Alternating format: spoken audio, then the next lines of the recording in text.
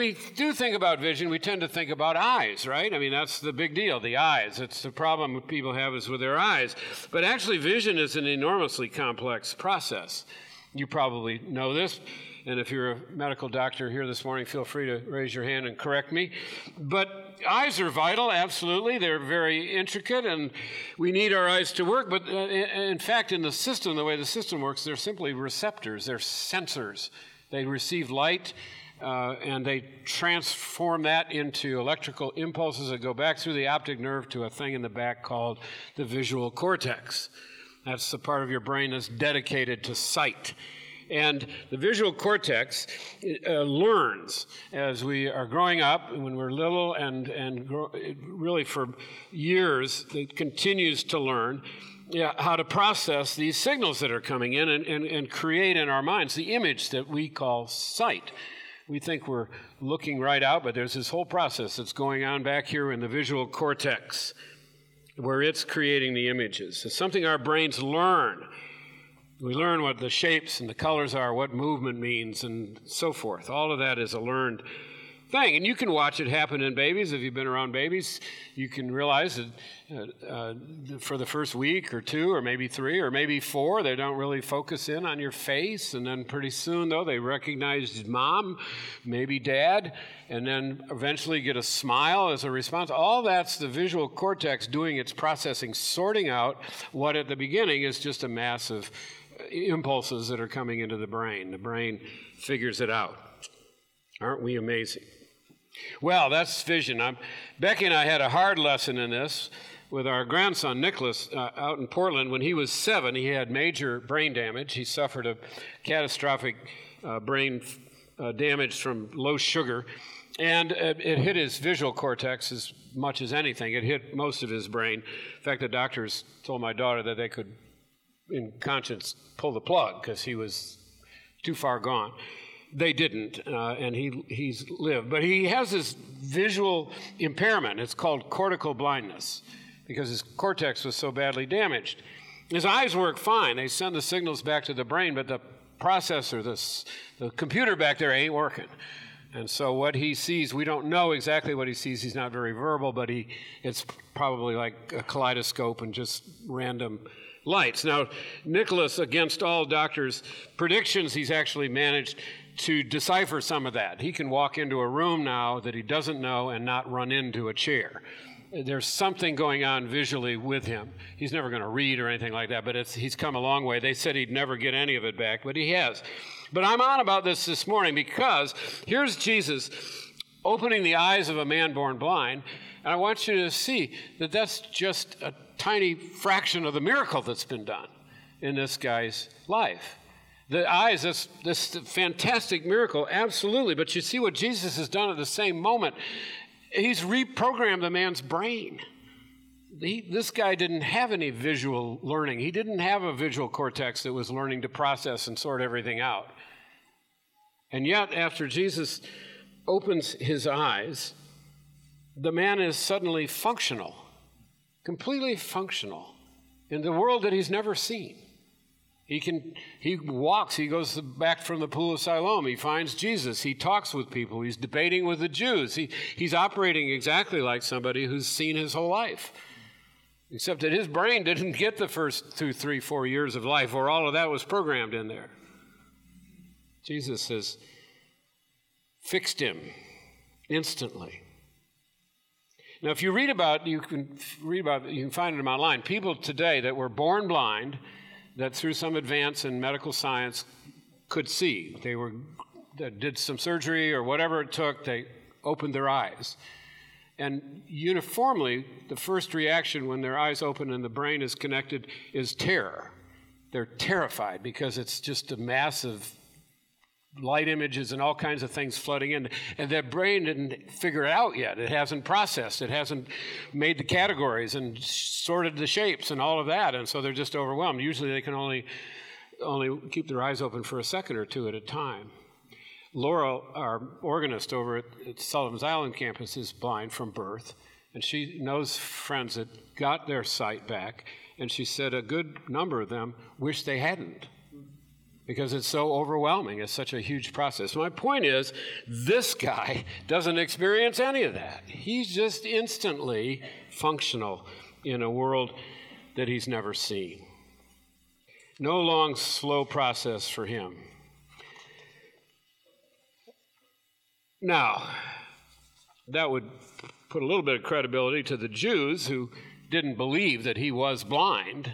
They think it's a hoax. And he says it himself. He says, since the world began, it's never been heard that somebody gave sight to a man born blind. It might be somebody that got some impairment later and they get to see again, but a man born blind, not happening. Okay, well, as great as that miracle is, there's a greater miracle in this man's life, which is that through this encounter with Jesus Christ, he comes to faith. He comes to believe.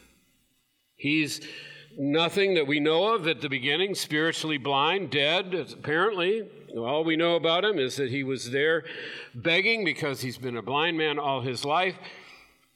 Jesus sends him to the pool to wash the mud off, and he comes back seeing, and he gets it. He gets it. He gets it. Not only can he see, his eyes are working, but he understands everything he's seeing. And he understands in particular that Jesus did this. And so he knows, intuitively, he knows that this person's got to be from God. There's got to be a God to make this happen, because I've been blind since I was a baby, before birth. So he goes from nowhere to understanding that Jesus did it, that Jesus is a prophet, and then he has this encounter with Jesus. He talks to him. And, he says, tell me who the Son of Man is, that I might believe in him. He's ready. He's on the edge. And then Jesus says, it is I, and the man worships him. And in the meantime, he becomes a disciple. In the meantime, he becomes an apologist, right? He gets into a fight with the Jews who are telling him, some of that's left out, and we skip over that interaction, some of it in our way we did our reading this morning, lest we keep you all day listening to the gospel reading. But there's this interchange. He really goes at it with the Jews, because they're saying that this person that's not real. He's not a prophet. We don't even know where he comes from, and we pick up a little bit of that. Guy says, you don't know where he's from, but he restored my vision. What's wrong with you people? He's saying. So there he is. He's gone from nowhere, spiritually speaking, to alive and healed and worshiping Jesus Christ, and he's become an evangelist. In other words, on the discipleship path, he's taken like 4 steps in about an hour and a half. He's moving. Profound spiritual healing. Now, I would say this, that no physical healing of a human being can come anywhere close to that healing. I say that because physical healing is a wonderful thing. I've actually been healed of 1 or 2 things in my lifetime by prayer, and it's wonderful. It's terrific. It's amazing. But you know what? I'm still going to die. That healing is great for this life. But there's another life. And we're only in this first few moments of our total existence, and the spiritual healing is forever. Forever life with Jesus Christ, forever worshiping God in heaven. So this healing, while it's amazing and it's terrific and profound, and it's nothing compared to the spiritual healing that he's enjoyed. Eternal joy, eternity with God in heaven, freed from the fires of hell. And it's not just the eternity. This guy has now got what we get. It's a life of spiritual seeing now in this life. How are we going to live in this world without spiritual wisdom? Without the gift that God gives us of spiritual seeing the world around us as God sees it. And we have a picture of that this morning in the reading from Prophet Samuel. God called Samuel, to his great prophet, to go and anoint a new king. You might remember the story. Saul was the first king, and Saul kind of blew it, disobeyed God. And God is now replacing Saul as his king over his people Israel. And he sends Samuel to go see Jesse and Jesse's sons, one of whom God says will be king. Samuel gets there and he starts looking at the lineup of the young men, and he's looking at them with human eyes. And so he sees what the human being would see. He's not looking with spiritual eyes. He's looking at their height, their stature, how they hold themselves, and they have the bearing of a king, all those good things. And he goes for the biggest and the oldest. And God speaks to him there. He says, no, you're not seeing this correctly. You need to see them as I see them. And see the heart. I don't look at the outward appearance. I look at the heart. And Samuel gets it. You see, right at that, he's God's prophet. He's filled with the Spirit for this task. And the next son comes up, and God doesn't have to speak to him.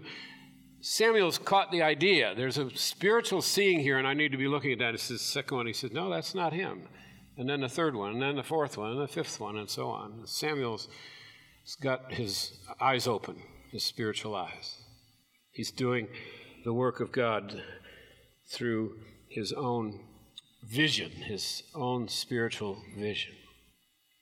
Until finally, the youngest finally is brought in from the field, David, and here God speaks to him and says to Samuel what I suspect Samuel already knew. He's the last one. He must be the one. And God says, yeah, that's the one. David, who becomes Israel's greatest king. Far from perfect. Don't emulate everything David did, but he was a good king over Israel. So, my point is, we are offered vision like that, you and I. We're offered by the power of the Holy Spirit, the gift of the Spirit within us, by virtue of becoming Christian people, we're offered the gift of spiritual sight, the ability to look at the world around us and see it through God's eyes. Now, not perfectly, we don't quite have it all. Obviously, Paul says we see as through as in a mirror darkly, and things are still a little cloudy for us. But nevertheless, there is a spiritual gift of sight, a gift of the Holy Spirit. Paul talks about it in the epistle today. He says, if we're Christian, we're children of the light. We don't live in the darkness, in spiritual darkness. We live in the light. We can see things. Jesus told us, remember, we're the light of the world. We're sons and daughters of the light. While the mark of an unbeliever is they have eyes, but they cannot see. They see just what you and I are looking at, but they don't get it. They don't see the world and the world of sin and the need of redemption that we see when we look around. In his letters, remember, Paul lists some of the gifts of the Holy Spirit, and some of those gifts are vision gifts. Get the Holy Spirit when we give our lives to Christ. We receive the Holy Spirit, and we get gifts. All get some gifts: wisdom, spiritual discernment, the ability to distinguish between spirits, gift of prophecy. These things are vision gifts that operate in the body of Christ. If we have made Christ our Lord and Savior, we've received the Spirit. You all know this. I imagine you hear it most every Sunday. If you haven't received Jesus as Lord and Savior, then don't wait. Today's today. Talk to Jonathan after the service, or to me, or to the person next to you. They can probably tell you how to do it, how to pray and receive Christ. But if we have received Him, then do we get it, you and I, that we're children of the light, that we walk in this world as though those who can see the spiritual reality? And if we've not given our lives to Christ, do we realize that we're blind? There are lots of advantages to not having Christ, but one of them is that we're blind. We don't run into the walls, but we don't see the spiritual reality of the things that are around us. We can't understand them. They're spiritually understood. So, for the sake of eternity, we need to come in from the dark and live as children of the light. But for the sake of living well in the world today, we need to be in the light. We need to be able to see with God's vision the world around us, and so to live wisely in the light of that reality. Let me give you a few examples. Spiritual vision, if we look at ourselves. If we don't have spiritual vision, we might look at ourselves and say, well, I need to lose a little weight, but basically I'm a good person.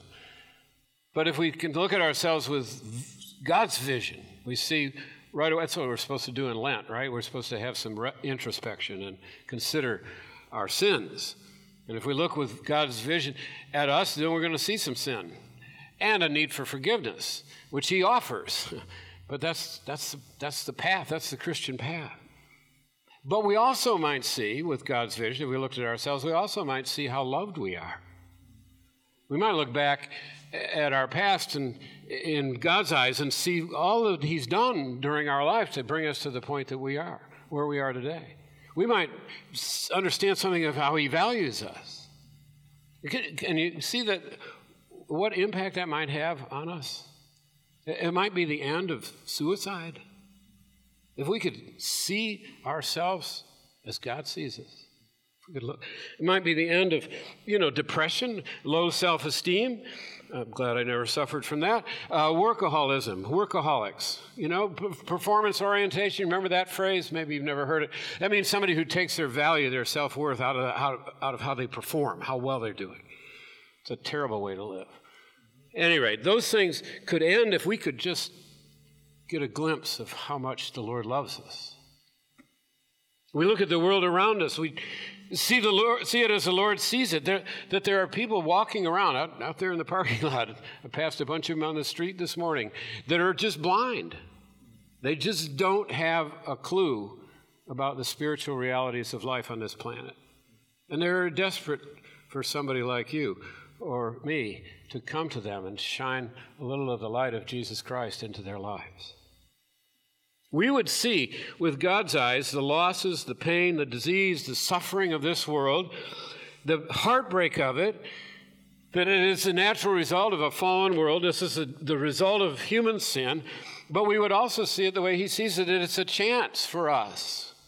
It's a huge opportunity for us to be Christians, to live in this broken and hurting world as Christ, to bring light and truth and service, self-sacrificial service in the powerful name of Jesus Christ, ministering to people who are clueless and blind.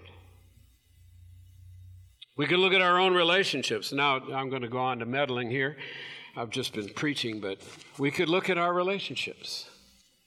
And we could look at them with God's eyes and see them as he might see them. Are they filled with light? Are they godly relationships and life-giving relationships? Or are there some that maybe have some darkness in them around the edges someplace that need to be changed or maybe to be given up? We look at our church. No, I'm really going to meddling. Not really. It's a great church.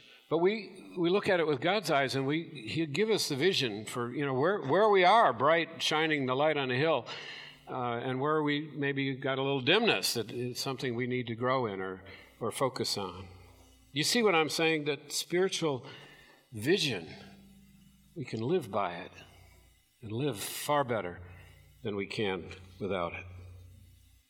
So, in conclusion, if we are in Christ, we are children of the light, and so I want to encourage us to pray that more and more we'd live as children of the light. That we would look at ourselves and our world and our parish with God's eyes and spiritual vision and bring light wherever we go. Pray with me, please. Lord, I thank you that you give us this opportunity to see the world as you see it. Give us hearts, Lord, to weather the pain that we see around us, Lord, and to see how you would have us work in the midst of a world that needs light so badly. In Christ's name, amen.